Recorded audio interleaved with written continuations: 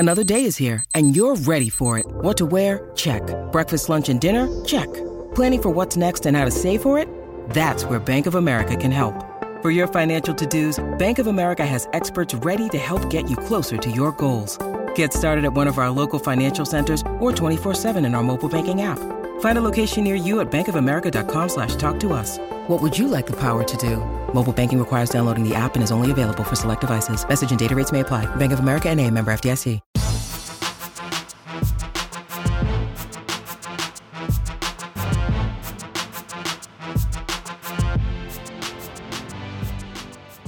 Welcome to the Mini Break, your daily podcast for the biggest storylines, results, and controversies from the tennis world. Today is Monday, June 12th. The second Grand Slam of the season is now officially in the books. What a 2023 French Open it was. Of course, the championship weekend offered us a definitive answer, at least for now, to the question, who has the most men's slam singles titles in men's tennis history? That answer, of course, is now Novak Djokovic, as he captures title number 23 this past Sunday, a straight set victory over Casper Ruud. Of course, Saturday's women's singles final, the more compelling of the two matches, and boy, was it fun to watch Iga Swiatek and Karolina Muchova slug things out. Of course, ultimately it was Swiatek capturing her third French Open title, fourth slam title of her career. She continues to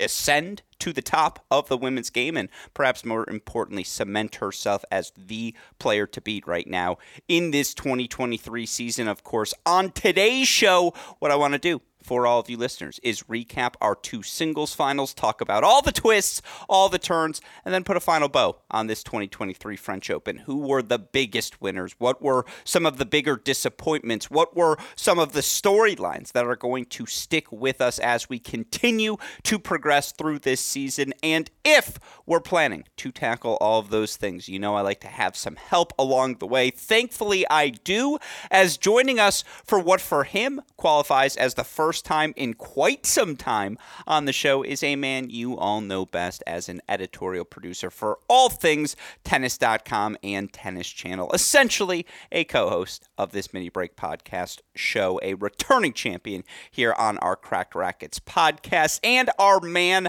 on the grounds throughout the course of the 2023 French Open. Welcome back to the show, David Kane. DK, how are you feeling today? It's true. It has been a while since I've been on this podcast, and I'm sure there's been a lot of speculation as to why. If you follow both Grusk and I on Spotify, you may have a sense of what's been going on. That's right. He and I, we're in love. You've got to. I hope you'll follow us all on the Grusk Kane Instagram account. But it's real, and we've got a lot of content coming for you, and we hope you'll enjoy the full multimedia experience of our romance. It really is just the perfect way to end this Roland Garros. Grusk Kane is better than Kane Skin. Like, I agree. I think Grusk Kane fits in nice. The IN becomes an ANE, so great job by you. I spent a long walk from the Metro coming up with that one. I was like, how do our names fit together? I should have known that was the bit that was coming because you warned me of such bits in the future, and there may be more to come. And again, that's why we're happy to have you back on the show today. I don't know if I initially had a Miyukato bit, but I've decided that was maybe too dark. That maybe the reason why I wasn't on was because I'd been banned from podcasting, because I may have thrown something at you, but I figured, you know what, we're gonna keep it light, like a Moliere play. We're gonna keep it light. There are no bits too dark for this show, DK. This is your playground, please. I enjoy everything you do, and the best part, I know you accuse us. It's Gil Gross who calls me the fake editor-in-chief, because what editing do we actually do here at Cracked Rackets? But worst comes to worst, I'd just cut the bit. Don't you worry. Yeah, look, I don't even know if I'm ready to discuss Tsitsipas Badosa, because I won't lie, it entered a few of my non-tennis bubble chats in life, and I veer somewhere between, I guess we're going to chat about it here to start, folks. This is I was told this was all we'd be talking about. I was told this was a Tsitsipas podcast. Don't let him tell you that we were going to talk about the men's and women's final. It was going to be about romance and couples and the second half of Breakpoint. This is what we're here. This is what you come to us for. You don't come to us for the tennis. Well, look, I read the articles for tennis.com, and of course, DK's been killing it did kill it the entirety of the French Open, not just fun things like Tsitsidosa or whatever it's being called. What is it? Badosa Pass? They're welcome, by the way, because I called it Tsitsidosa, and then wouldn't you know, not 72 hours later, the Tsitsidosa Instagram account, and I told them basically to start an Instagram account like Gem's Life, Alina Svitolina and Gael Monfils, and sure enough, I want 10% out of whatever revenue they're making from the inevitable endorsement deals that are going to come from this really just high wattage power couple. Well, speaking of that number 10%, you asked me for my reaction for it. This is it. I guess this will be the one time we address it, and then you can have the final word. I veer between, I now think Tsitsipas is 10% more likely to win a slam because, shout out to Stefanos. At the same time, it. Like, let him have fun. It's, who cares? You're across the world. You're young. You have money. They're enjoying one another's company. Nowadays, that goes on Instagram. Like, who cares? Let them have fun. So first of all, I was on the ground floor of this burgeoning couple. Literally, like, the reason why you go on hotel site, ground floor, you were like, you were scoping.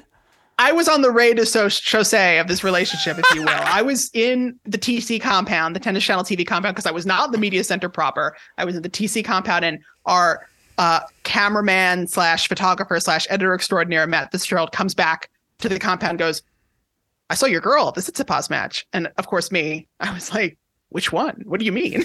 And he said, Paula Badosa. And I said, Paula Badosa? I am under the impression that Paula Badosa has left Paris because she had hurt her spine and was no longer in the tournament, was flying off to Dubai to get treatment. What, pray tell, could she be doing in Paris? I find this very hard to believe, but I saw the pictures, and right away, the green nails, you can't hide behind those green nails. I knew the evidence was right on Instagram, and based on the way that they've rolled out this relationship, subsequently speaking, it seems like this was maybe perhaps in the works over the last several weeks.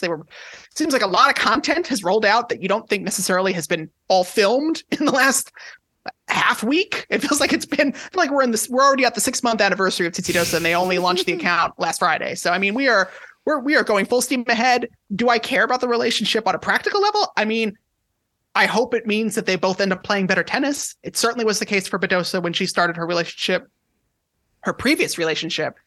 She took off like a rocket, just like went totally, up to the career high of number 2. All her best results came pretty much in the wake of that new relationship. And you forget that happened actually in the wake of her splitting with the coach that had taken her to top 15, top 10. I thought that there was really going to be an issue. It seems like this could be another big step for her. I don't actually know how it's going to affect Tsitsipas. It feels like right now it's a lot of Paula absorbing Tsitsipas's, shall we call them witticisms, philosophic bends.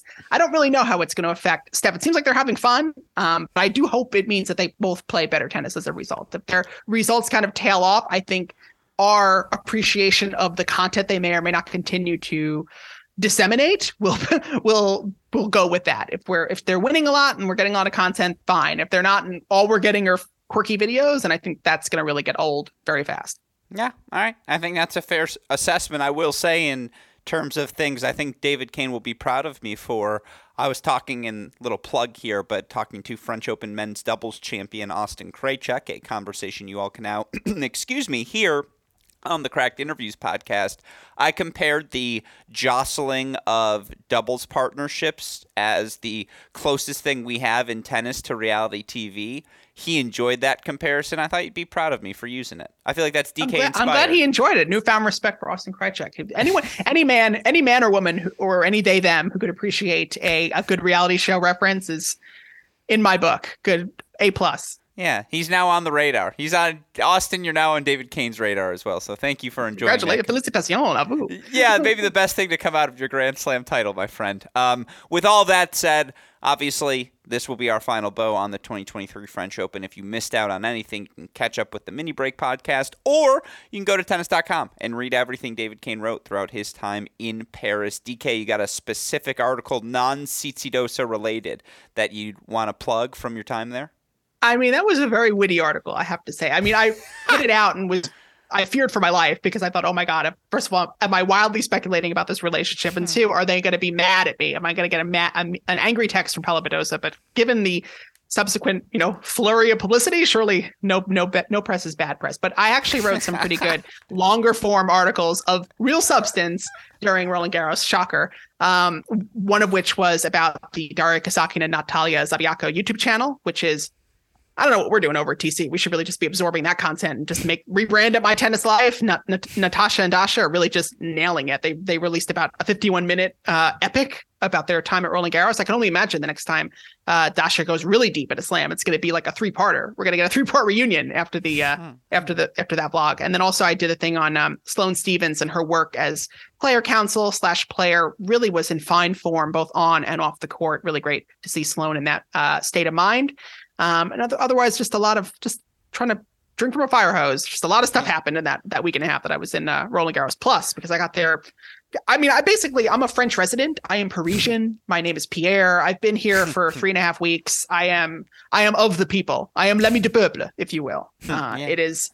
I am ready to talk all things French Open because I've just been completely immersed in it, and also Nutella. I've been very immersed in Nutella, but mainly tennis. Well, since you shared that last detail, I'll share one more insight, and then we can get rocking and rolling. The reason this podcast, you're going to get it when you were going to get it anyways, but we were scheduled to start at 5 p.m. We started roughly 5:10, which, by the way, I'm late to more shows than anyone in the business by 4 to 7. I really nailed that 10 minutes, though. Yeah. I said 10 minutes. You were exactly ready at 5:10. And by the way, not a big deal at all. But I think listeners will enjoy knowing why was DK late for his run prior to getting to today's show. He had to go pick up a crepe. And I told him that's the best possible excuse or reason. I think I said reason, not excuse, because that's just great reasoning. It's the reason for the season. Listen, I'm up in Montmartre right now, which is, it couldn't be farther from the creperie, the Emporte creperie that I went to pick up from by the Bastille. I went clear across Paris to pick it up, and I've made numerous faults on the metro, which I don't normally make. I kind of dozed off, dazed out on one of the stops, and then had to take the 13 to the 8 to the 1. It was a big old mess, but it was a delicious crepe, and I really felt proud of myself that I felt the most French of the very clearly American tourists that were also online with me. I was like, no, there'll be no English coming out of my mouth. I am a French person. Again, I'm Pierre. Je m'appelle Pierre, and c'est tout. Yes, I agree to all of it. Well said. And with that in mind, again, you can catch up on it all on tennis.com, all of DK's explorations into the world of the 2023 French Open. Of course, a shout out to him for joining us here. It was you're giving me a face. No. I figured you're going into the SpawnCon. So, Crack Rackets brought to you by David Kane, and also the following ad break. He's back. Oh, it's good to have you. Yes, of course. A shout out. I'm always at my best, baby. Yeah. All right, we'll do one more then. Quick tangent. Shout out to my dear friend Jamie McDonald, longtime contributor here at Cracked Racket, who got married this past weekend. I was in Kansas City at his wedding. Here's the thing.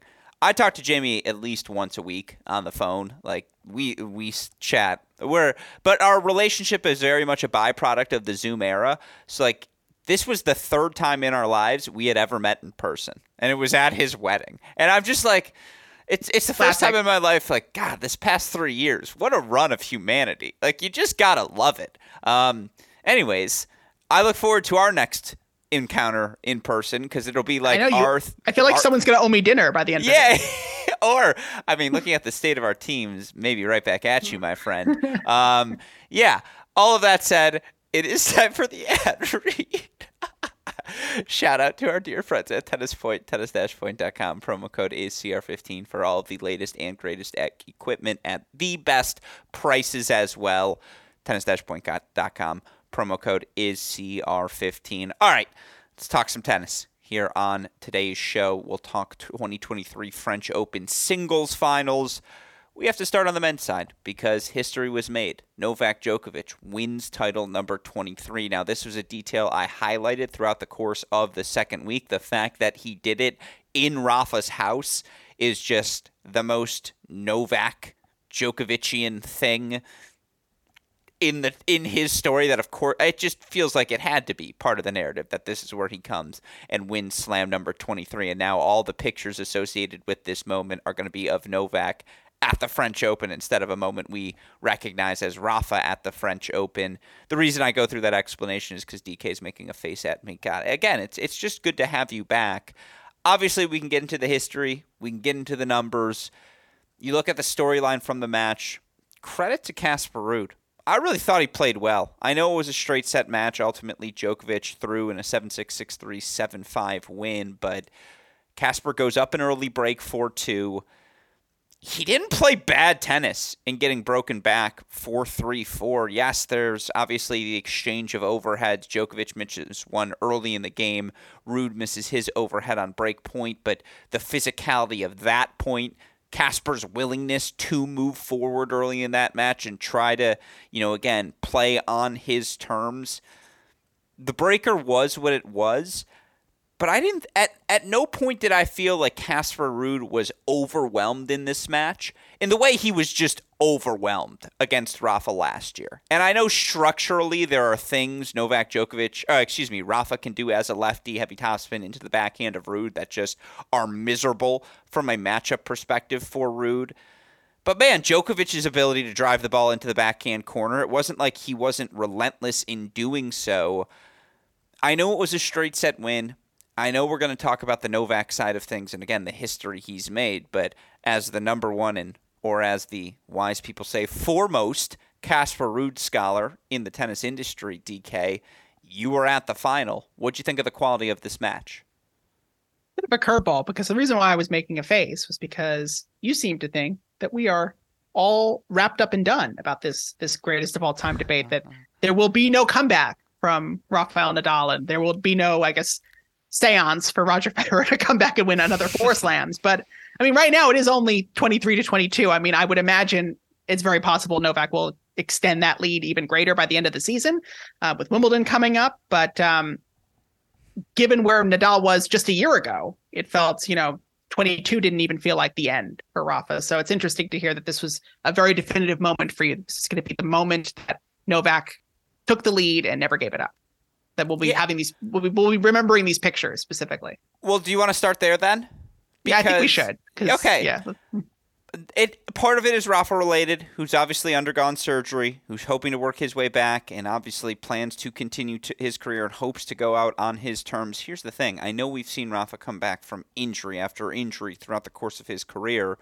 He's not 24 anymore. He's not 27 anymore. Hell, he's not even 33 anymore. He's, 36, 37. He's in his early hundreds. Yeah, and these guys are just so physical now, and particularly hardcore. You mentioned it. Who on tour has proven they are even within a set of Novak Djokovic in terms of quality of tennis capable of, in terms of pedigree on grass courts? Absolutely no one. And so now, again, yes, it's a presumption that Novak wins 24 at Wimbledon, but he's the overwhelming favorite going into Wimbledon. And again, I want to have the calendar slam discussion with you as it relates to Novak later on in this show, because now it's red alert. Like, this is always the hump. And with his track record at Wimbledon, with the fact that guys like Alcaraz and Sinner and, even to some extent guys like Tsitsipas, Medvedev, Zverev, they've still all played around 50 or fewer matches on grass courts in their career. And again, the last 2 times we've had Wimbledon, Novak Djokovic has won the event. And with all due respect to, I know Berrettini won a set, and, again, to me, last year's final was never in doubt for Novak against Kyrgios, as well as Nick was playing throughout the course of the event. I just, if he gets a 2-slam lead on Rafa, there's just not enough French Opens left for Nadal, who is now much more open about saying, yeah, I can see the finish line. I'm really just hoping to go out on my terms. I think the rest of the field has gotten better, and yet Novak has proven through these first 2 slams, as I discussed last week, that it's such a mental hurdle to have to beat Djokovic in this 3 out of 5 set format. And the tennis he is still capable of playing, not just the physicality he displays at this age, because obviously that's the historic thing. That's what everyone sees. But how well, I was talking about this with my older brother, who said, you should use that on the pod. And I was like, I have used that on the pod. You just don't listen.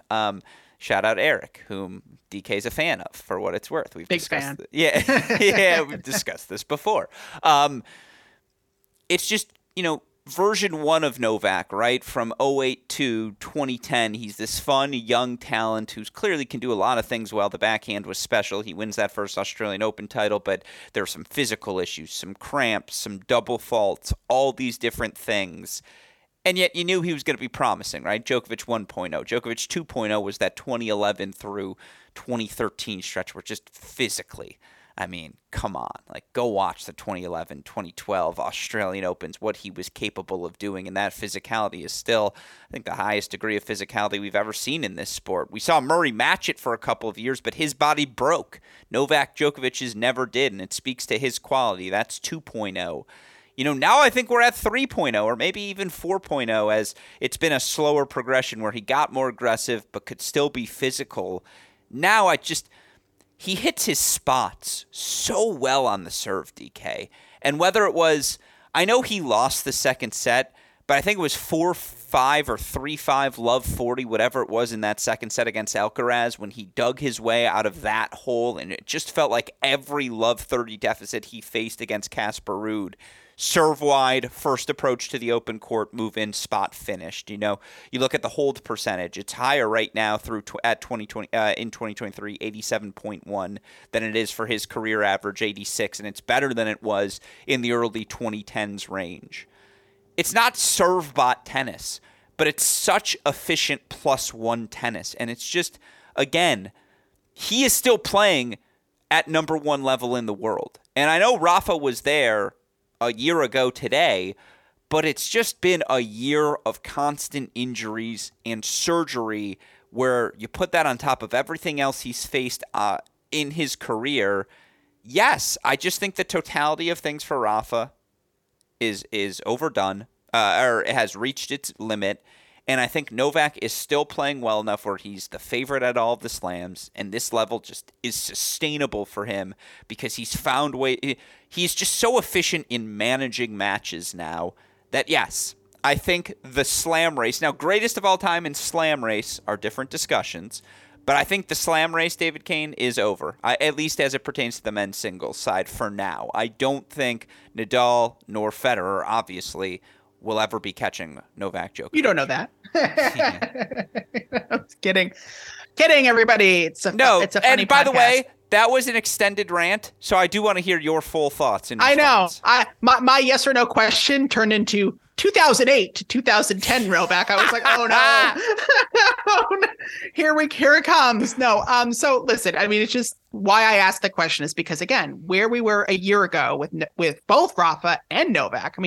Novak wasn't even allowed to enter one of the Grand Slams last year, and Rafa seemed just in pole position. He was pretty close to winning the first 3 slams himself only a year ago. And I feel like we have, although as final and definite as Rafa has conveyed his current situation, he's also made it seem pretty final and definite before. And maybe it's just the person in me that has seen this all happen before makes me think that, yes, maybe he thinks this is the end of his career. Maybe, he has a great surgery, comes back feeling great and wins another slam. And maybe he's all of a sudden, reignited. But I think it is a huge opportunity for Djokovic to just build up a huge lead because historically he has done pretty great at 3 out of the 4 slams, certainly 2 out of the 4 slams with Australian Open, Wimbledon being his most successful outings. And to have an extra French Open, Roland Garros, plus an opportunity to compete for the US Open where he's defending no points. And I'm sure we'll have a lot of,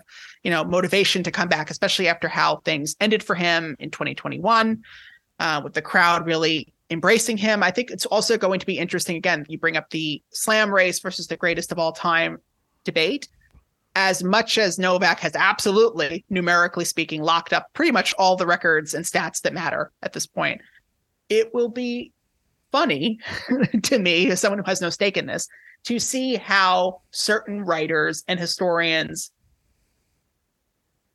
become less focused all of a sudden about stats, how it will suddenly be about grace and elegance and grit and tenacity, and maybe less about the hard numbers because it may not fit certain narratives. But with that said, I do think that if Novak ends his career with 7+ more majors, then Rafa and even more so than Roger, it's going to be harder to make that kind of argument, because I think it was a little different when you were talking about Laver and Connors and all the guys from the seventh, McEnroe. Like everyone kind of all had around, 5 to 10 slams. Like it was kind of hard to really differentiate. But if you're talking about someone with 30 versus 22, it's going to feel like a tougher argument to make. And to your point, Novak has done a phenomenal job of peaking at the slams, which is really the name of the game at this point. I mean, he was not looking phenomenal during this clay swing and yet managed to just lock into gear, had a solid draw and didn't really waste any major energy, had an opponent who certainly has played he played really great at the US Open. So, I mean, it's hard for me to say whether it was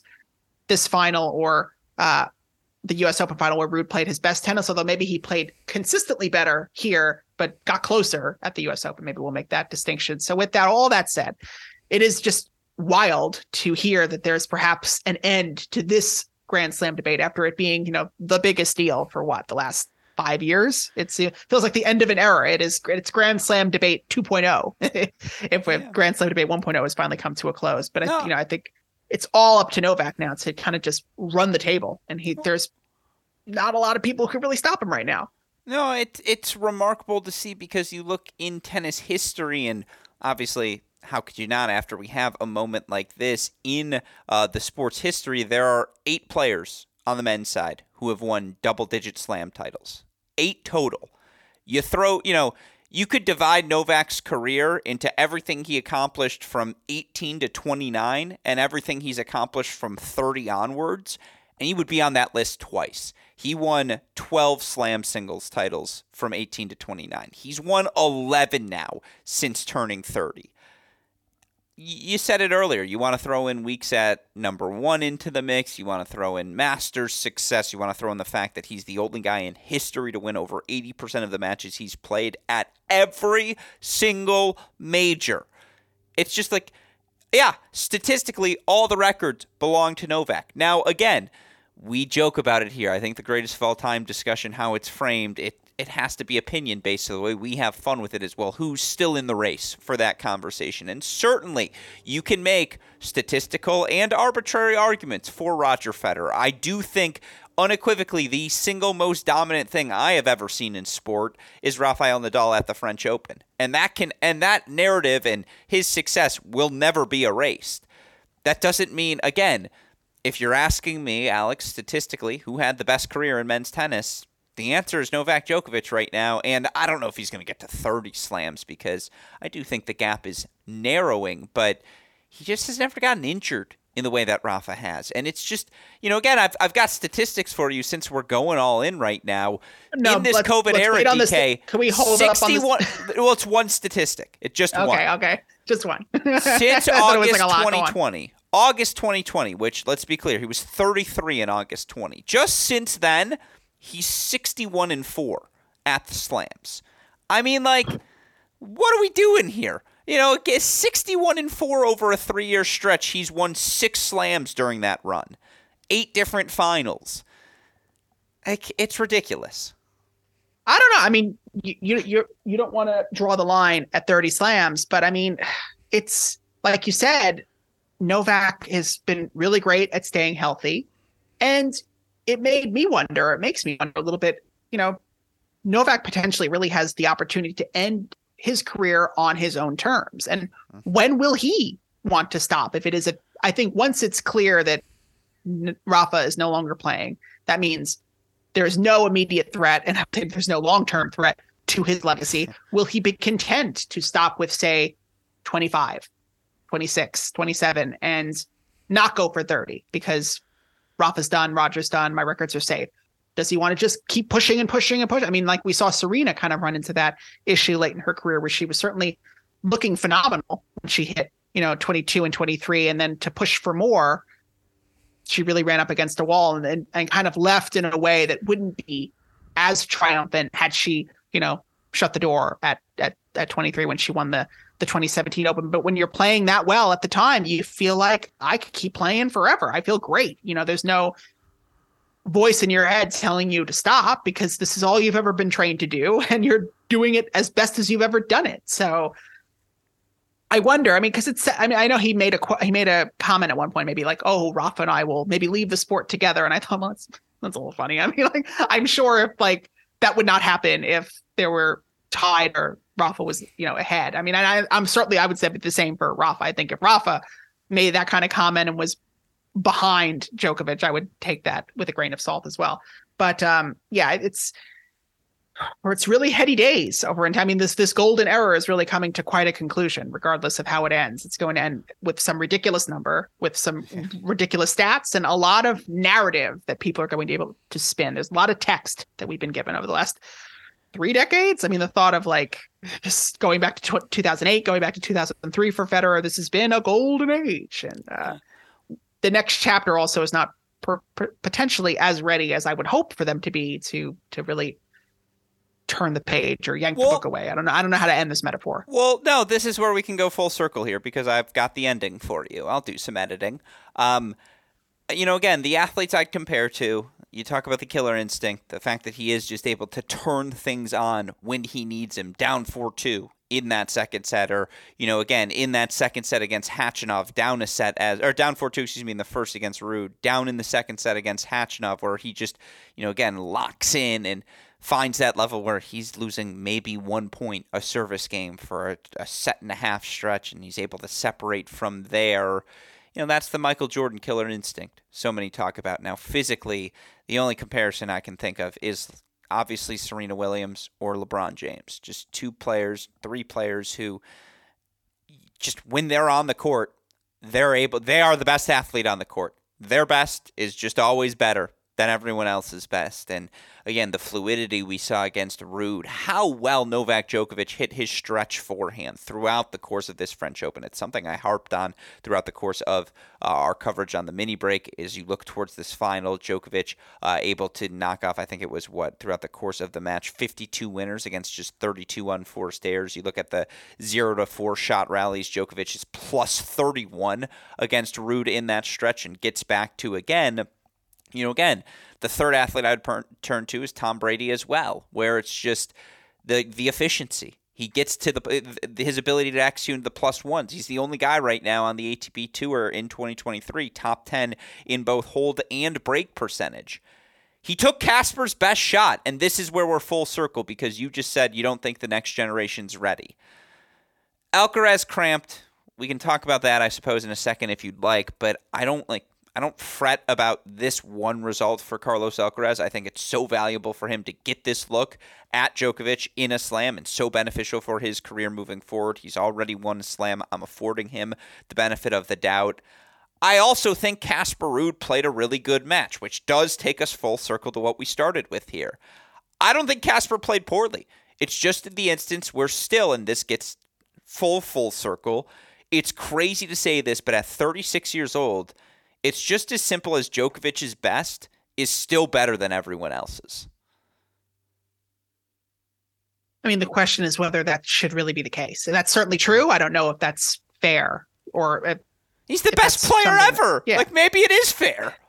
I guess, but I mean, I don't know. You want craves. Well, here's why. Is it fair or not? Was the level good? Like, how do you think Casper played in the final?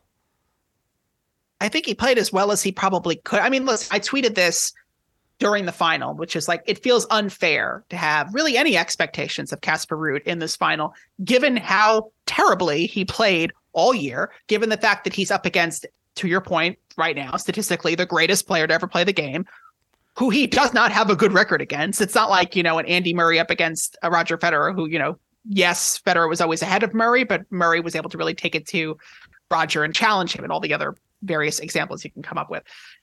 And yet, life's not fair, because he had a 4-1, I should say. 4-1. I checked the score at 4-all, and I said, 4-all, that's not so bad. And then I realized that he'd been up 4-1. I said, that's 4-1, but just one break for what it's worth. Yeah, but,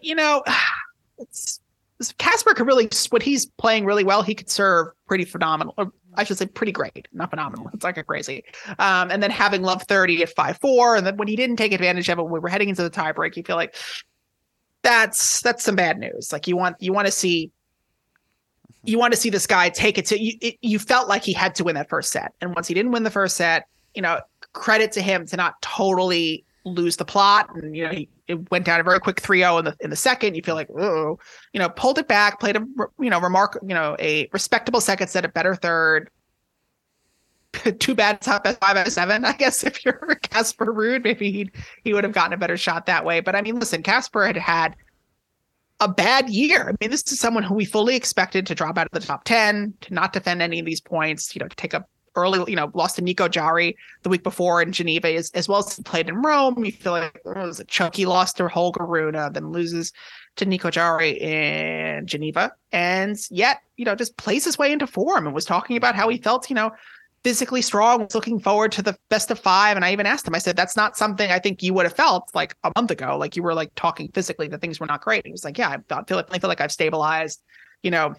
I thought the training block that I took in February would really reset me. It didn't. It feels like a pretty definitive case against the off-season EXO. Certainly the way that he conducted himself during the off-season EXO format, doing all those South American EXOs. Maybe there's still a case to be made about the Middle East and the value, maybe getting some matches in December, but to do what he did and then say, oh, I'll, do my preseason after the Australian Open. It was like, girl, mistake. And I think he finally figured that one out. I mean, it's hard to say where we go right now for Casper because we're heading onto the grass swing, where if things are looking up for Novak, things could not be looking more down for Casper. Based just surface wise, he does not have a game right now for grass. And I don't project that in his preseason or in any of his offseason exos, he learned how to play grass court tennis. I think that's probably a few years away for him. But it's just brutal when a straight set loss to someone who is 12 years older than you, was not maybe physically at his best to start the match, was maybe a little bit slow and maybe not feeling 100%, to not take advantage. It's brutal. And to talk about Carlos Alcaraz, you wonder what the value would have been in a match against Novak sooner than the French Open semifinals, because you would attribute the cramps perhaps to nerves and some, extra adrenaline that kicked in and kind of maybe just put him totally off the boil physically. And maybe just the weight of getting that match against Novak just maybe proved a little too much. I mean, it's iconic recency bias because he plays one bad match against Novak. It's like, Carlos who? I mean, he was the talk of the tennis. Which is why I'm so dismissive of that storyline as well. I agree, because I'm just like, it was one match, by the way, in a semifinal where, by the way, he had cruised to that semifinal through everyone. Carlos Alcaraz is going to be just fine, folks. This was one match, albeit not the result we were hoping for, particularly after the back and forth that was those first two sets. But yeah, sorry, certainly I didn't mean the to score. interrupt you. I mean, it was just a brutal finish, and I think we were all fully expecting a 5-set slugfest, and then when we didn't get it, and Carlos came out of it looking physically weaker and mentally weaker, perhaps, it became a big deal. But he's certainly the heir apparent. There's really no one who's even close to that kind of form that the big three have been able to demonstrate. But, we're impatient people. We wanted to see it, in Paris. But all which to say for Ruda, Casper Ruda, Holger Rune and Casper Ruda, I was heartened by the fact that he made the final, that he played as well as he did in the final. And you will hope that he's able to carry his momentum onto the hard courts, where he certainly has a lot of points to defend.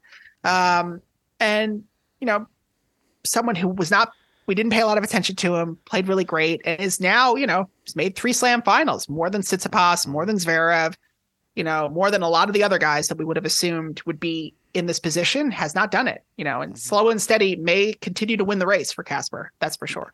No, it perfectly put, and we'll move on to the women's singles final in a second. But yeah, just, again, you look statistically now for each of these guys. For Djokovic, 27-4 this year, back to the world #1 ranking. He's won both slams. I mean, I guess we do have to do this quickly. Calendar slam, excuse me. I think it's so real. I think he's the prohibitive favorite going into Wimbledon, particularly just given the lack of a pedigree for any of these guys on grass courts. The fact that, Medvedev's been really good on grass courts, but he hasn't played Wimbledon in over a year. And, again, I need to see someone beat Djokovic 3 out of the 5 before I can even believe it. Djokovic has won back-to-back Wimbledon titles. He gets to the U.S. Open this time. There's no Olympics to add additional wear and tear to his body. He'll be able to choose. Maybe I play one of Canada, Cincinnati. Maybe I throw in one other event as well. I think the chase is, again, as real as it has ever been. This is always the hump. It's crazy to say this is the third time in Djokovic's career he has done this, but he's done it again. How real is that chase for you?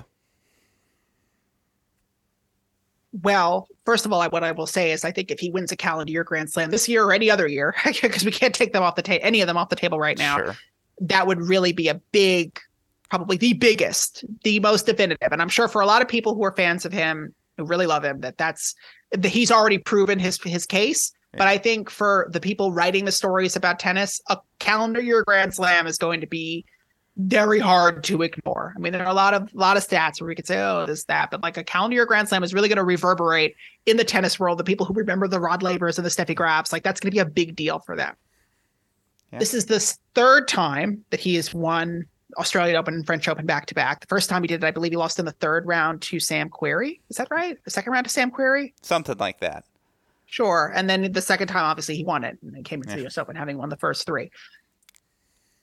You know, it is hard to do something that someone hasn't done in a lot of years, that hasn't been done since before you were born. So he is certainly the most capable of doing it of anyone. There's just a lot to consider. I would agree and argue that yes, the Olympics really, if he had any hope of doing it in 2021, the Olympics really, killed that hope, because it was just such an emotional summer, and then to come into the final against Medvedev, who was playing so well and just had physically nothing left. Yeah. Does he have a better shot this year? I mean, he's 2 years older, I could say, but otherwise, and maybe there are better hard court players right now than maybe there were even 2 years ago. If we're talking about Alcaraz, if we're talking about Medvedev, maybe that was not the case 2 years ago.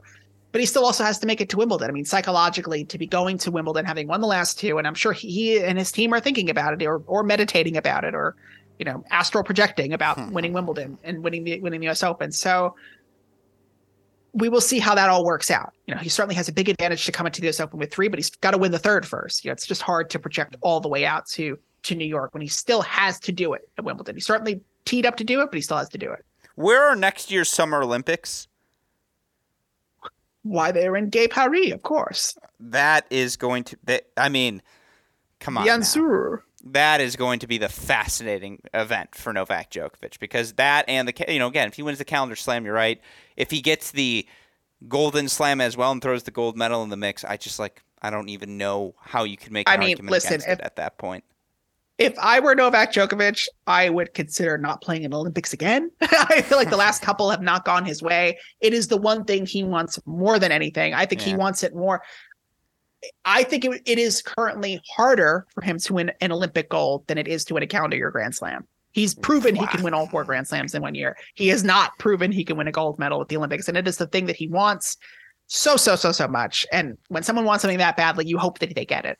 But it has gone so wrong for him at the Olympics that, given everything else that's on the table, maybe if he feels like he's coming to the Olympics having won another, 2 or 3 more slams and is up by that much on Nadal and Roger, and if Rafa's ready to make the Olympics last events, maybe there'll finally be the pressure off of him to play his best at the Olympics. But I don't know. I mean, it has been such a bugbear for him over the years that, emotionally speaking, how do you go back to that kind of just PTSD chamber? I'm looking forward to that, because I think that is the last thing he would want. And again, this is a guy to be clear, he's going to go. I'm just saying. No, he's accomplished all of No, look, he's accomplished. I'd be eating crepes in Paris. I would not be playing the Olympics. Exactly. No, he's accomplished all the things he wants. He's the best player this year, number 1 in the points race, number 1 in the world rankings, 27-4 overall in the year. Again, straight set victory. He dropped 2 sets on his way to the Roland Garros title, 23 in his career. For Casper Ruud, just for what it's worth, you look now, he's 141-59 since August of 2020, 73-34 since the start of last season. You mentioned the slow start to this year, but now 22-12 overall, and perhaps most importantly, you mentioned the points he has to defend. How about the points he just protected in reaching another French Open final? Stays at number 4 in the rankings. You mentioned it, a 3rd slam final in his career. I'm going to take the L. Casper Ruud, you just have to respect the track record. This is a guy who is not going anywhere. And yes, you can pin him in the backhand corner and create opportunities for yourself. But you got to be really good to take advantage of those opportunities. And, whether it was how he destroyed Zverev in the semifinals, how he managed that match when Rune was playing so poorly in those first 2 sets. He didn't overextend. He let Rune beat himself. Played mature tennis. Like, Casper was really good. And so, again, yes, it was another disappointment in a slam final, but I think it was absolutely a step in the right direction. Hey, it's Kaylee Cuoco for Priceline. Ready to go to your happy place for a happy price? Well, why didn't you say so? Just download the Priceline app right now and save up to 60% on hotels. So whether it's Cousin Kevin's Kazoo Concert in Kansas City, go Kevin, or Becky's Bachelorette Bash in Bermuda, you never have to miss a trip ever again. So download the Priceline app today. Your savings are waiting. Go to your happy place for a happy price. Go to your happy price, Priceline. With that said, we'll get to some of other men's singles storylines, I suppose, as we continue our show here. But let's move over now to the women's side of things because obviously, coming into the tournament, Iga Swiatek, 2-time Roland Garros champion. We talk about matches she lost sets at Roland Garros, notably, let alone matches that she has lost at this event. And, for Iga, she hadn't lost a set coming into this women's singles final this year against Karolina Muchova. Muchova, of course, knocking off Sabalenka from 5-2 down in the third set. First slam final of her career, but what a run it had been to get to the final. The way things started out, it looked like it was going to be just another Iga easy day at the office. Iga 6-2, 3-love up. It's not that she was cruising.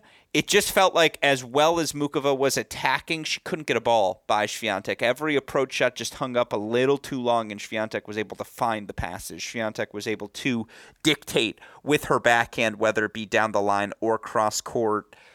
All of that said, again, from 6-2, 3-love up, it became a different match. And credit to Karolina Muchova, even when the attacking wasn't working in the first set, she stayed the course. Well, it finally did start to generate some errors from Iga Swiatek. All of a sudden, Muchova's at 5-all in the second set. She takes that second set 7-5. She goes up in early break in the third set and has a look to serve for the match in that third set as well. That said, in the end, Iga Swiatek 6-2, 5-7, 6-4. That's the narrative of the match, DK. What's your biggest storyline, biggest takeaway from the final from Iga Slam title number 4? I'd like to be able to go back to a house, and I don't want the Iga fans to burn it down while I'm not there. But I will say that my big takeaway is that I am disappointed that I didn't get an Iga Arena final. I mean, we were so close, and I know that Muchova played some phenomenal tennis in both in that semifinal and in the final. But I really wanted to see that match. So it is hard for me to analyze this final completely because I just feel like it always felt like Iga was going to win. She had the upper hand. She's so much more experienced. She is just, came in just sharp as nails. Got like a total sharp as attack, tough as nails, sharp as That's some Real Housewives misappropriating of analogies for you. But she was just, had probably, the biggest test that she's ever gotten at a Grand Slam final. I'll give her credit for that. And that, was able to steal her way through it, didn't panic, didn't freak out, was able to get the break back both times, wins the match in the third. Just, Iga is the best player, certainly on clay. And now she has an opportunity to prove again that she's the best player on hard courts. A different challenge, but, given the rate at which she is stacking up Grand Slams, Rafa was not the best player on grass or hard for a couple of years. He won about 5 or 6 or 7 French Opens by the time he was, considered the best player or a really great player, a top 1 contender on grass, hard courts, all those things. So, I mean, Iga's still so young, is still so smart, and has so much time to figure all that out. So, I mean, I know a lot of people really loved the final because it was, all court tennis, a lot of, brilliant shot making for both Muchova and Swiatek. But I really wanted to see the contrast of Iga and Arena. It just felt like after we saw them in Stuttgart and Madrid, this was going to be the match for all the beans. And so that was sort of unfortunately, my bummer takeaway from the final was that we didn't get the match that I personally wanted.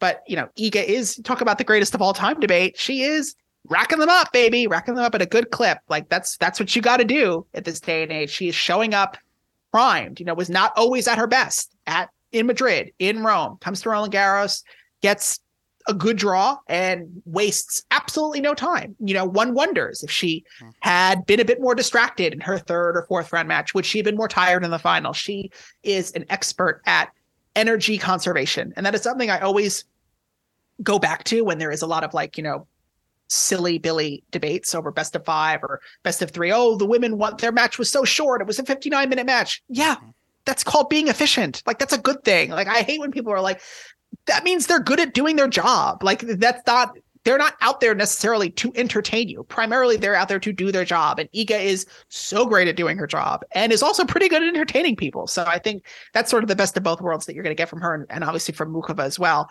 But yeah, it was a great final. Certainly, there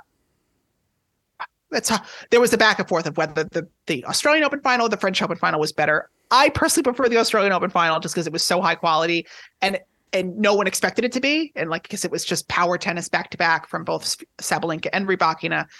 I think we kind of knew this was going to be a good final. It was, and obviously the way that it ended, the double fault on match point, but I'm just rambling at this point. But anyway, fantastic job for Iga. She is phenomenal. She is all that. She's, I guess I would say maybe 98% of what everyone thought she was last year, and is, on her way to rebuilding that 2%, with a lot of opportunities on hard courts and grass. Well, I think it's twofold. I agree with a lot of what you said, and obviously for Iga, 4th title at the majors. She's the youngest to get to 4 since Serena did it back in 2002, and you look at all the stats and all the lists for the French Open right now. It's her, it's Everett, it's Graf, it's Celis.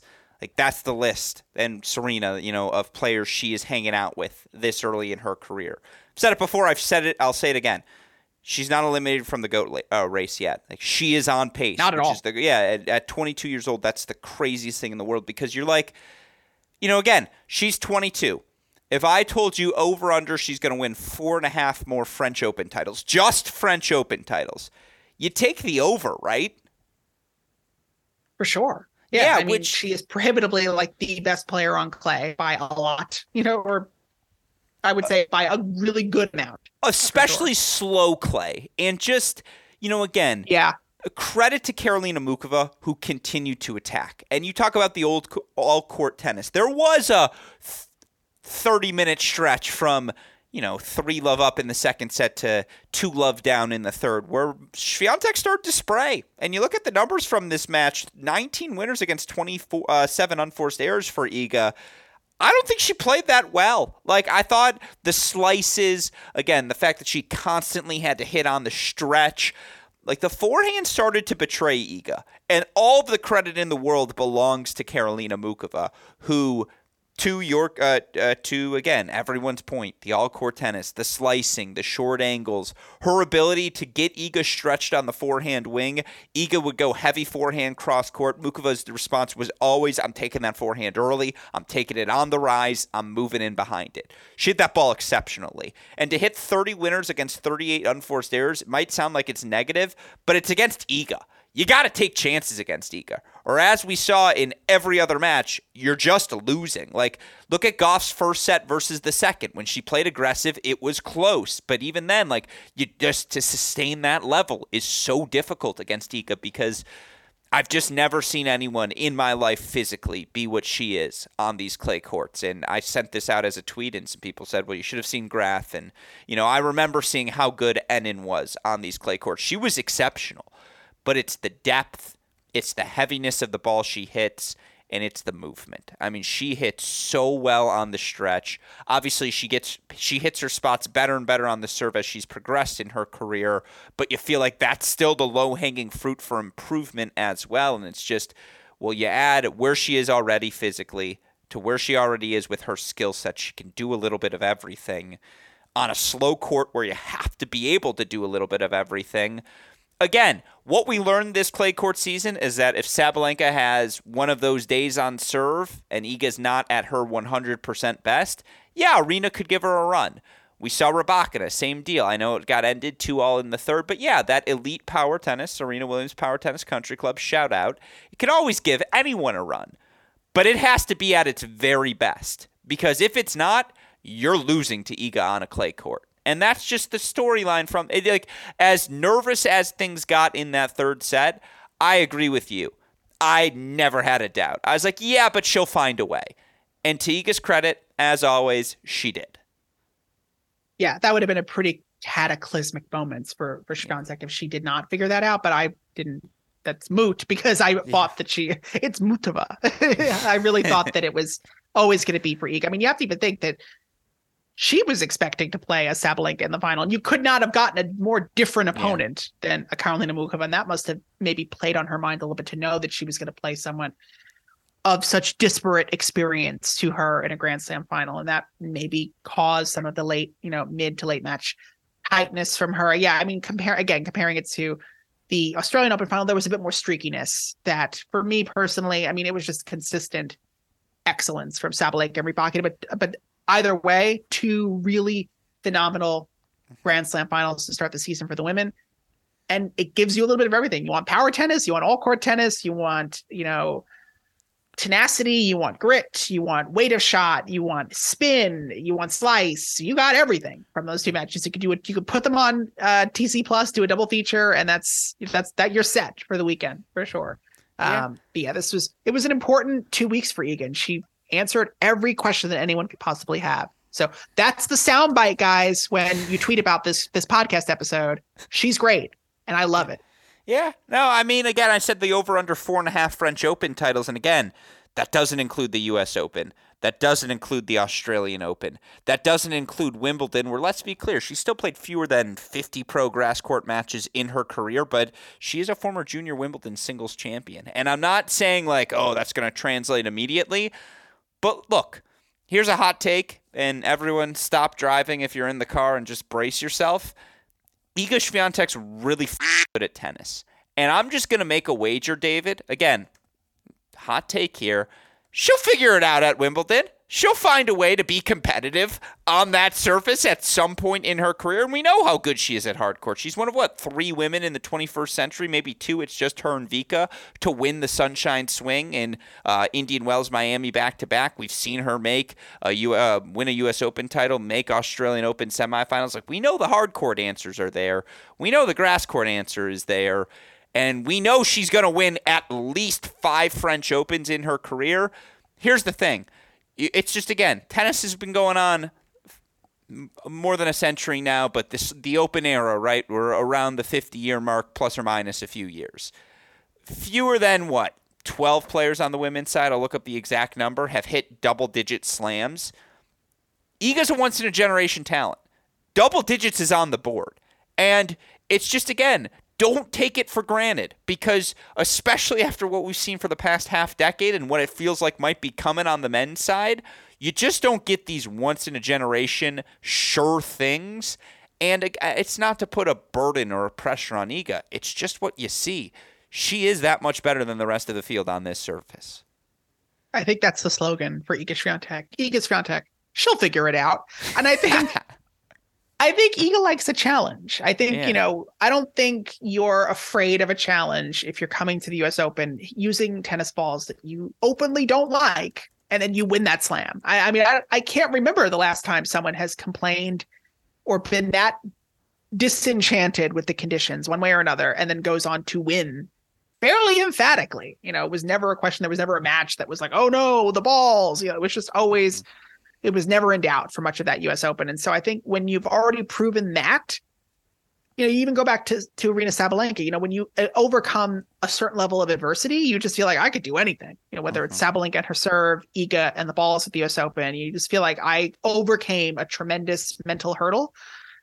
The rest is gravy. And so absolutely, I think she'll figure out grass. I think she'll continue to be a top 3 player on hard courts, and, top 2 depending on where Rybakina and Sabalenka are. I think she will be in that conversation.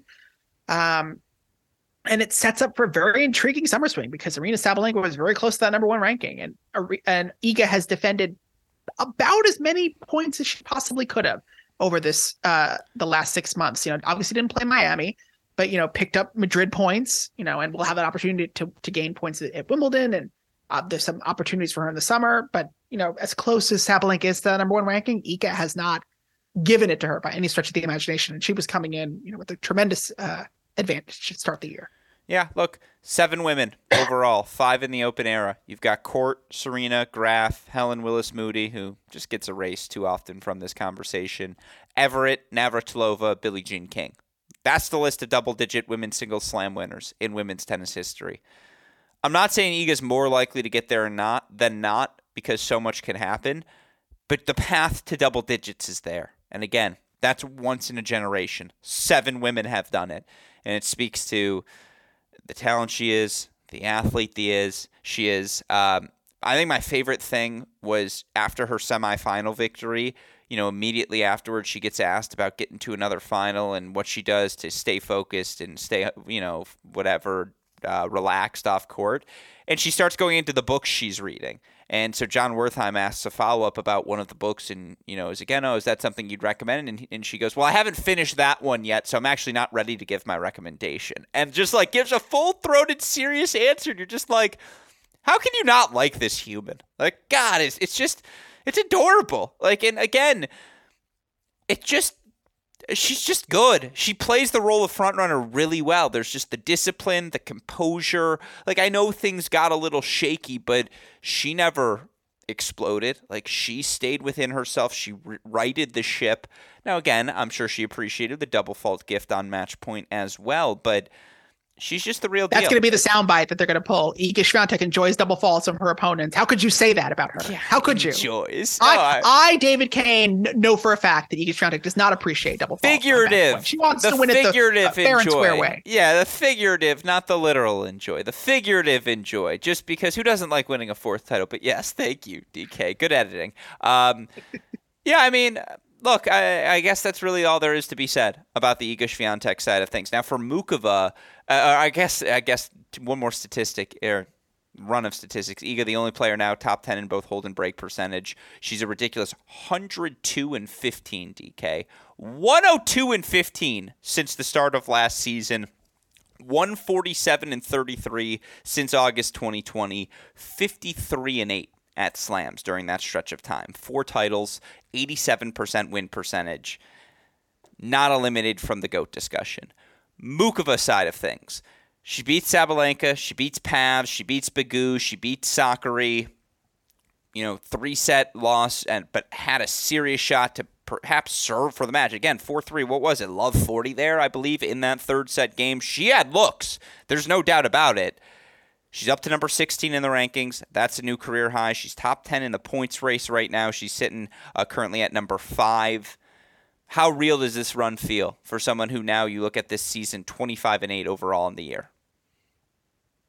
It depends on how healthy she stays. I just feel like that's always been the question for Mukova. I feel like no one's ever questioned her talent. A lot of us at tennis.com predicted a big run for Mukova, including this guy. I don't know if I thought she was going to make. I didn't. No, if we would have done the Dark Horse pod, we both would have had her on our list, right? Oh, yeah. It was such a clear, that first round against Sakkari. It was like, bye. Bye, girl.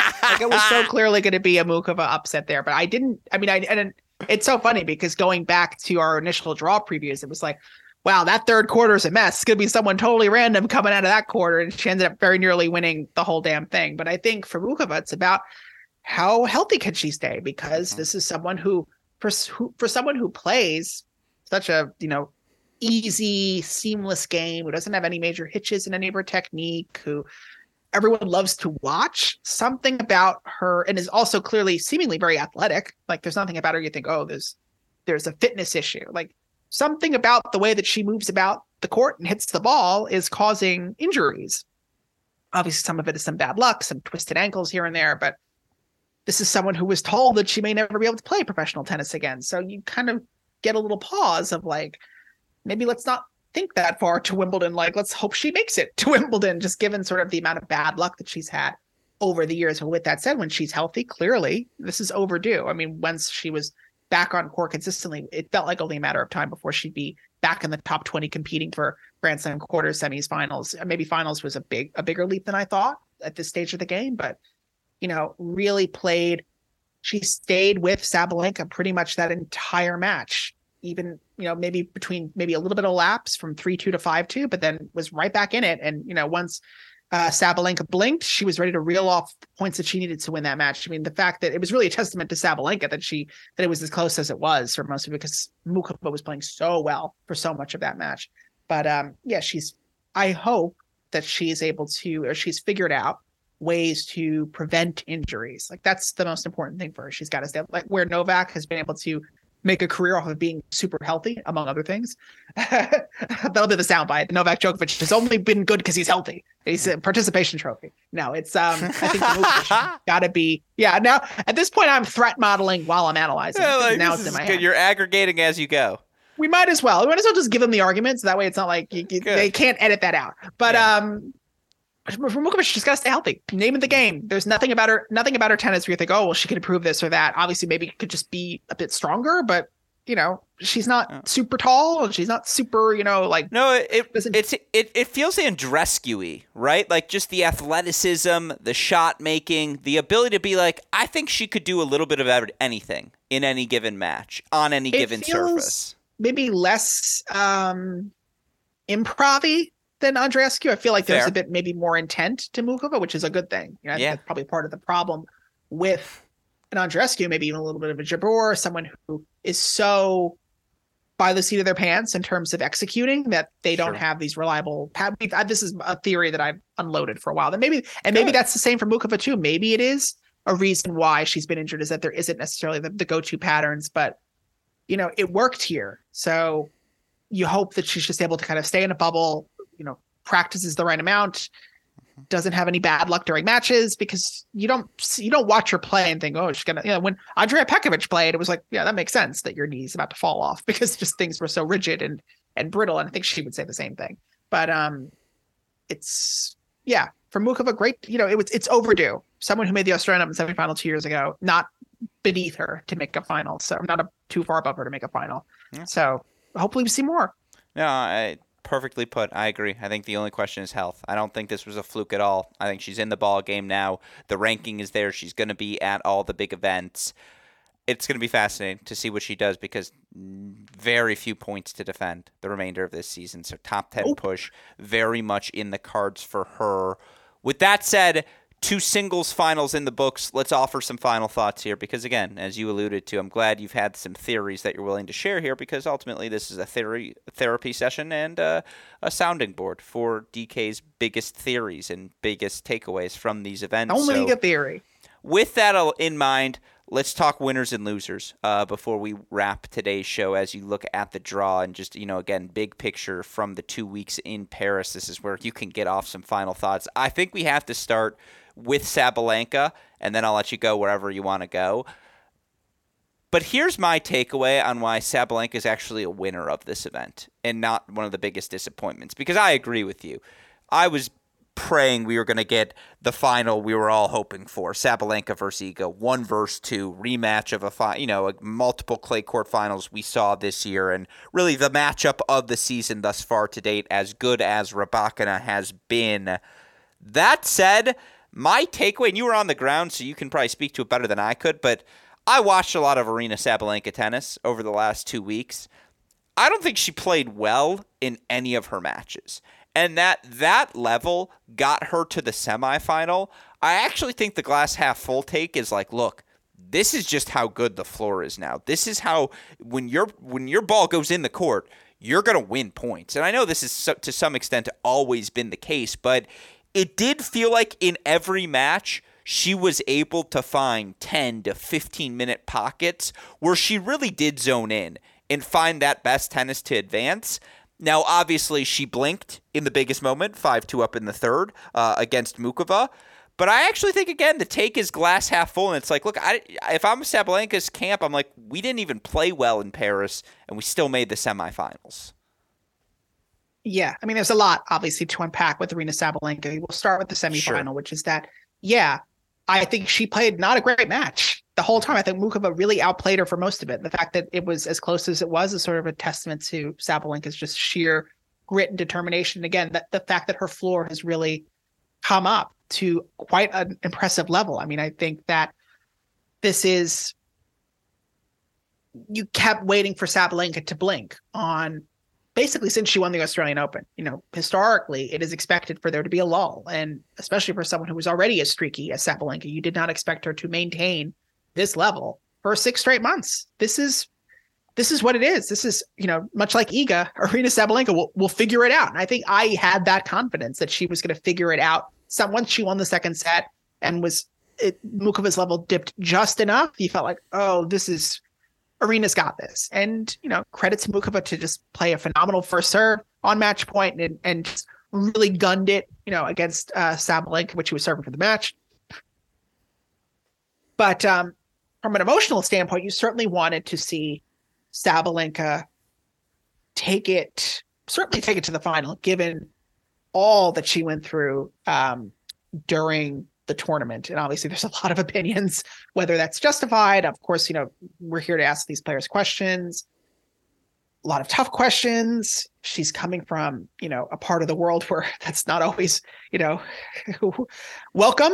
And so, was peppered with a lot of, questions about her stance as a Belarusian regarding the, invasion into Ukraine on behalf of Russia and Belarus. Was, questioned by a Ukrainian reporter after her first match, was questioned again by the same reporter in the second round in a much more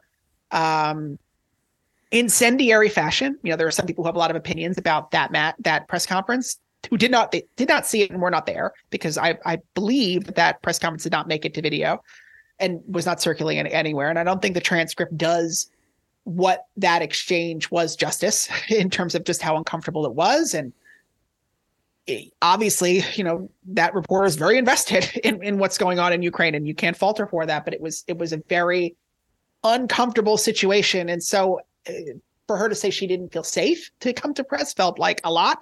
But I think a lot of it was just in the name of, avoiding that particular reporter, because then once that reporter was no longer on the grounds, Sabalenka comes back and answers, just like she answered the question after the first round, answers every question. So there's a lot of tough questions. And I would argue has probably put the most on the line of any of the Russian or Belarusians, was asked some really explicit questions and said, I don't support the government. I don't support the war. I mean, those are some pretty big statements to make when you're coming from a country like that. So I gave her a lot of credit for coming back, answering the questions that she was asked, never said no comment.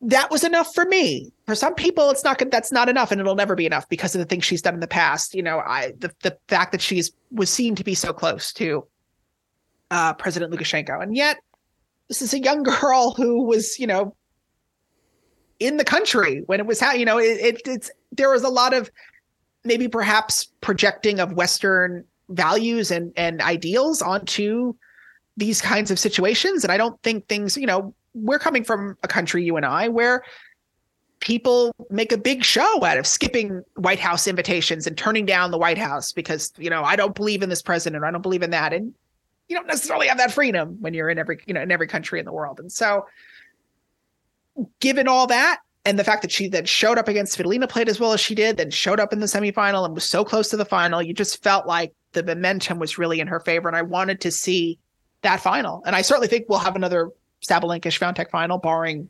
catastrophe this season. So I don't think that we will have to wait long for that. But yeah, she did not play phenomenal tennis, but yeah, she was able to find really, really good tennis for just when she needed it.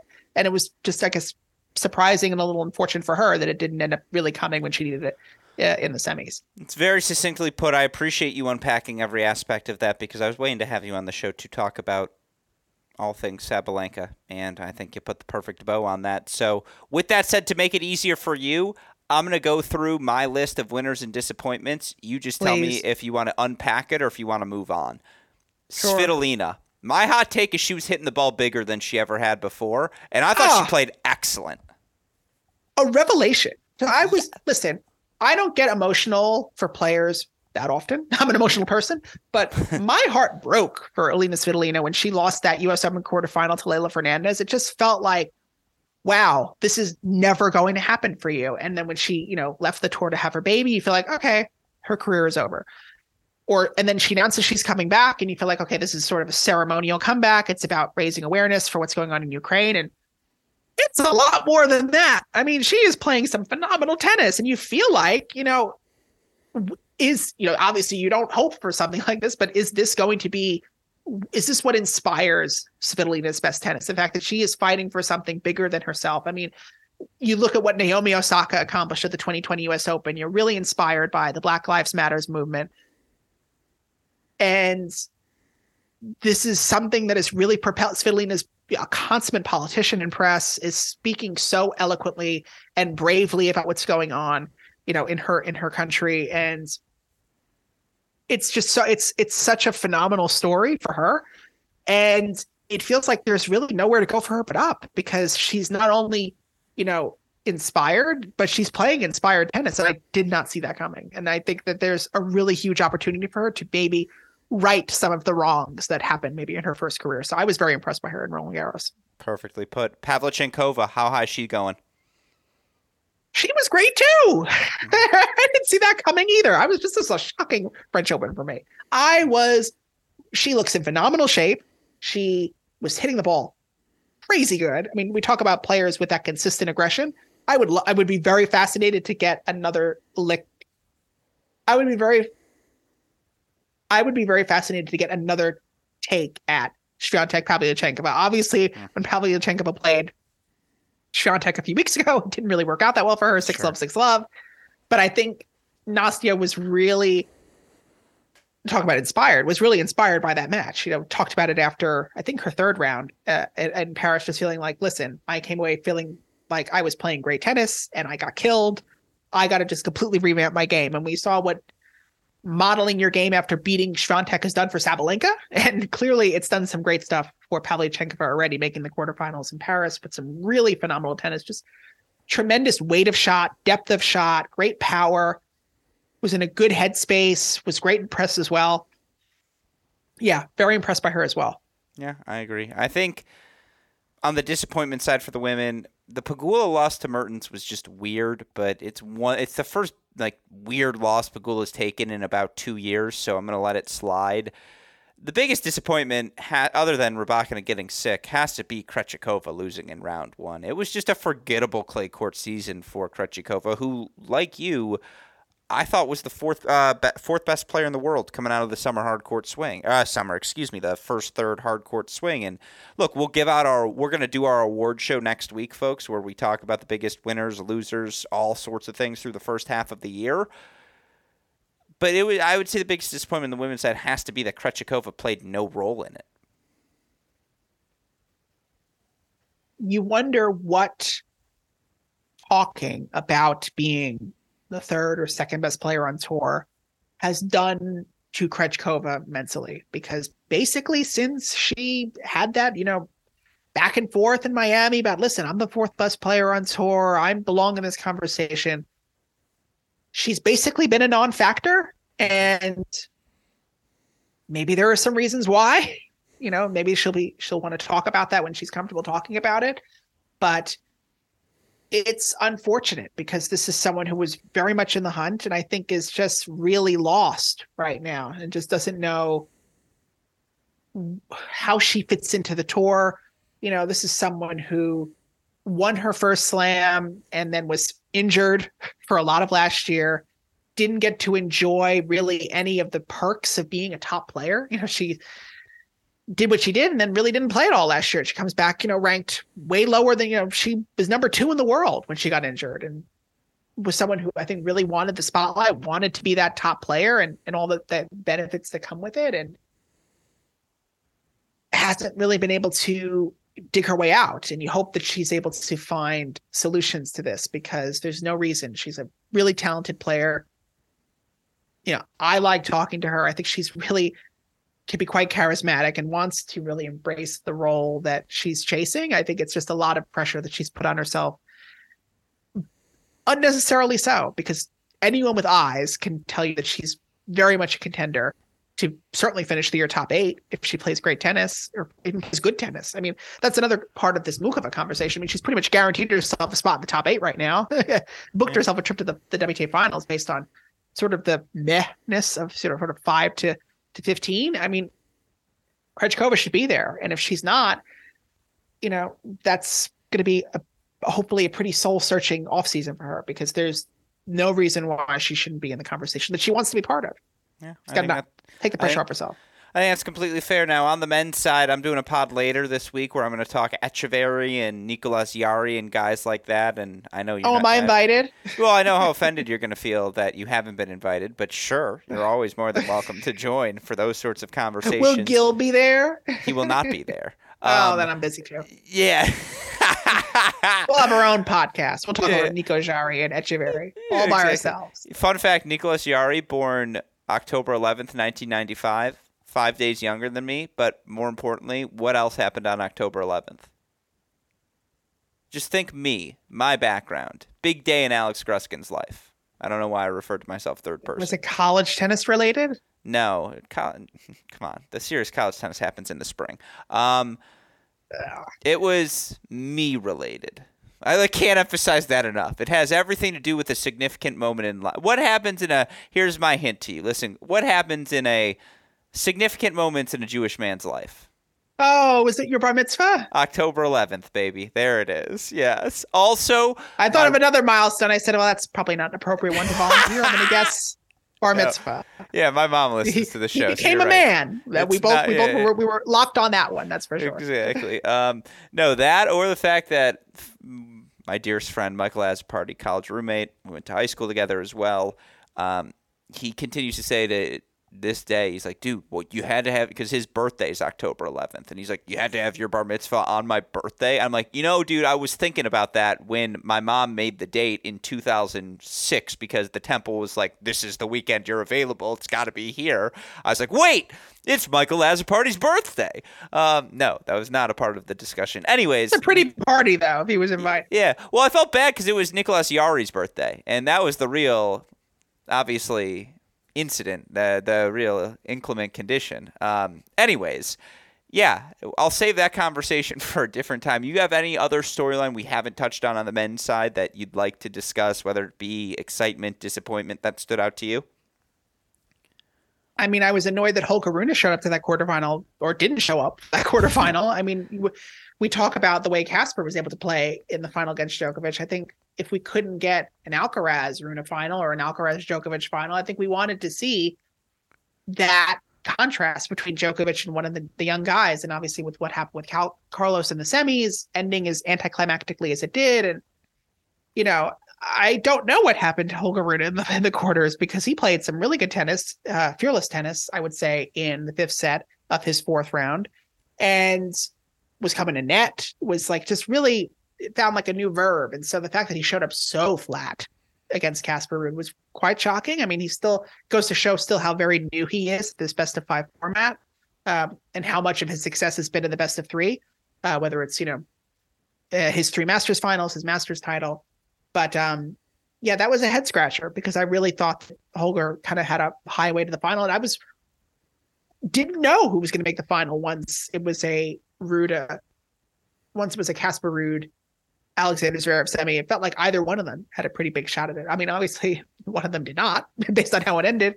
But yeah, I was shocked that Holger Rune did not play better against Casper. It just felt like his moment to assert himself as the top Scandinavian guy. As I'm just shocked that Holger didn't play better tennis in the quarters. I was disappointed. I wanted to see a really cool, and especially after all the hype of that match, that happened last year. I wanted to see a rematch, and we kind of didn't get it. Yeah, for me, I would say the biggest, or as it relates to Holger, did he play a bad match? Yes. But it's sort of like the Alcaraz thing, where it's like my biggest takeaway coming out of this for Holger is stock up. Like, he's just ready. He is that good. You saw it all clay court season, and he played two bad sets, but even how he managed to turn around sets 3 and 4 and continue to compete well. Like, yes, he lost, but I'm pro Holger coming out of it. Like, I think he is one of the hottest stocks on the rise. I don't remember if you ended up keeping him on your clay court. I think you did on your team. I had to bank him back. That literally brings you back in the hunt for this year's competition on the men's side, because I think you bought all the correct. I mean, he's a tier 1 guy for me. I think a lock to win a slam this decade as well. But like just the totality of things he can do. I know Alcaraz is better right now, but if you ask me who can do more things on a tennis court, I think the answer might honestly be Rune. Like, I am just so in on Holger coming out of this clay court season. His tennis. Carlos can do a lot of stuff on court. I mean, it's can be weird to spend an inappropriate amount of airtime debating these two. I would imagine over the next 15 to 20 years. Yeah. It's going to be we're going to really squeeze all the juice out of that lemon and orange, because I just feel like we're in for it. But the two of them, they're just so much better than anyone else their age and are going to continue to prove that. Yeah, I well said. I agree with you. I also have Lorenzo Musetti on my draft, so I also have faith in him. Whoever might be listening to this. No, and he played some of his best. He's the best guy.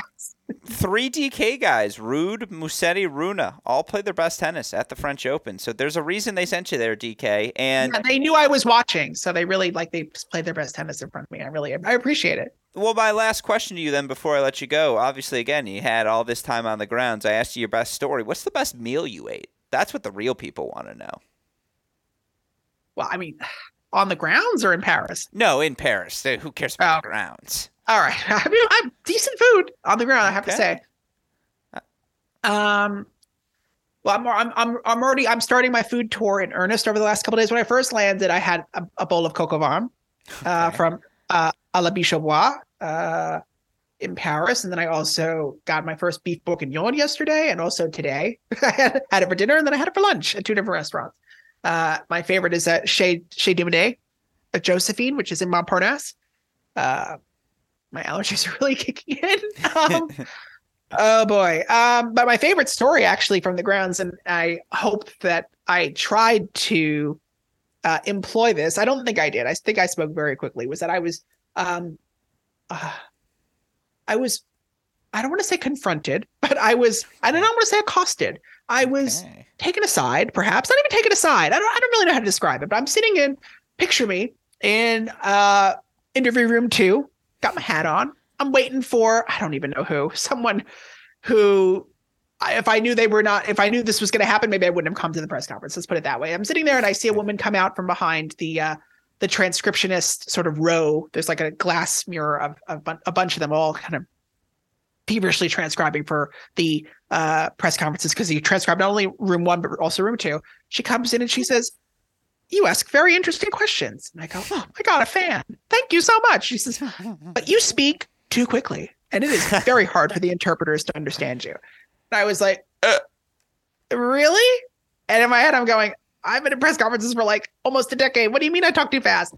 In fact, I found Linda, the ASAP extraordinaire. I said, "I've been in the room with you for 5 years, and I've been talking this fast, and you have no problem with it." She said, "Well, I've been working with lawyers, and they speak very quickly. So I don't personally have a problem, but I do like the fact that you're speaking more slowly." And so I have been trying to speak more slowly in press conferences, while other people continue to tell me that I speak too quickly. Like no one knew that I'd gotten the memo. And so I had a WTA comms manager tell me in the middle of a press conference, "You need to speak more slowly. You're speaking too." I was like, no, they already told me.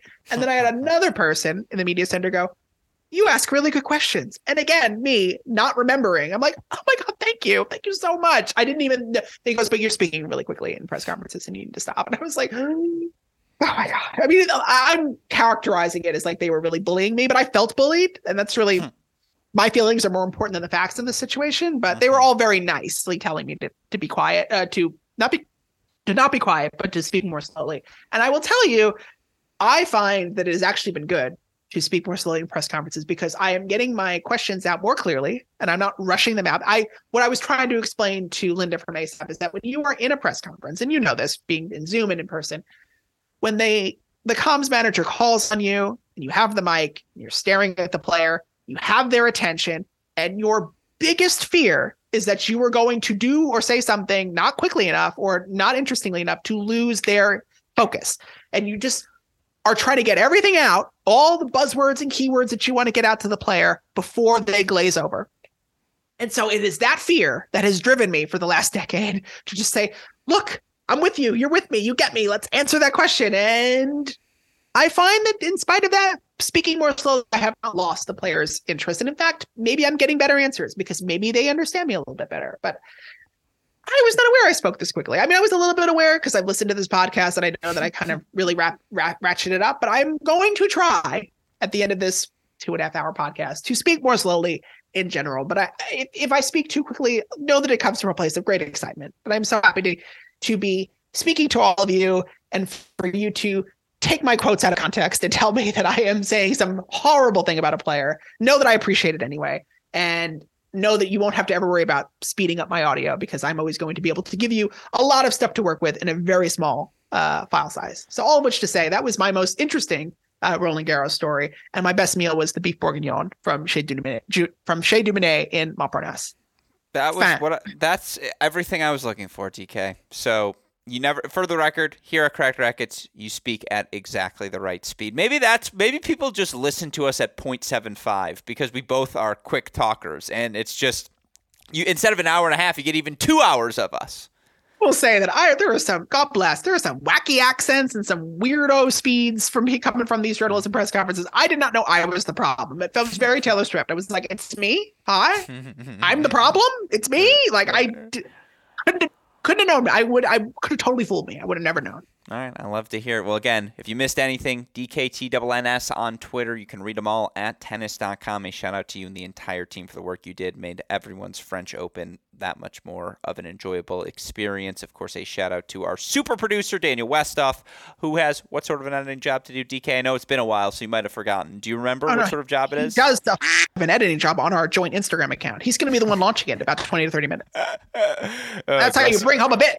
Yeah, here comes Kane. We're coming for you hard. I like to hear. Well, shout out to him as always. Shout out to our friends at Tennis Point. With all of that said, folks, there it is. Your 2023 French Open now officially wrapped up following the conclusion of this podcast. With all of that said, for the fantastic David Kane, our super producer Daniel Westoff, our friends at Tennis Point, from all of us here at both Cracked Rackets and the Tennis Channel Podcast Network, I'm your host, Alex Gruskin. DK, what do we tell our listeners? And that's the break. And we will see you all tomorrow. Thanks as always, DK. До свидания.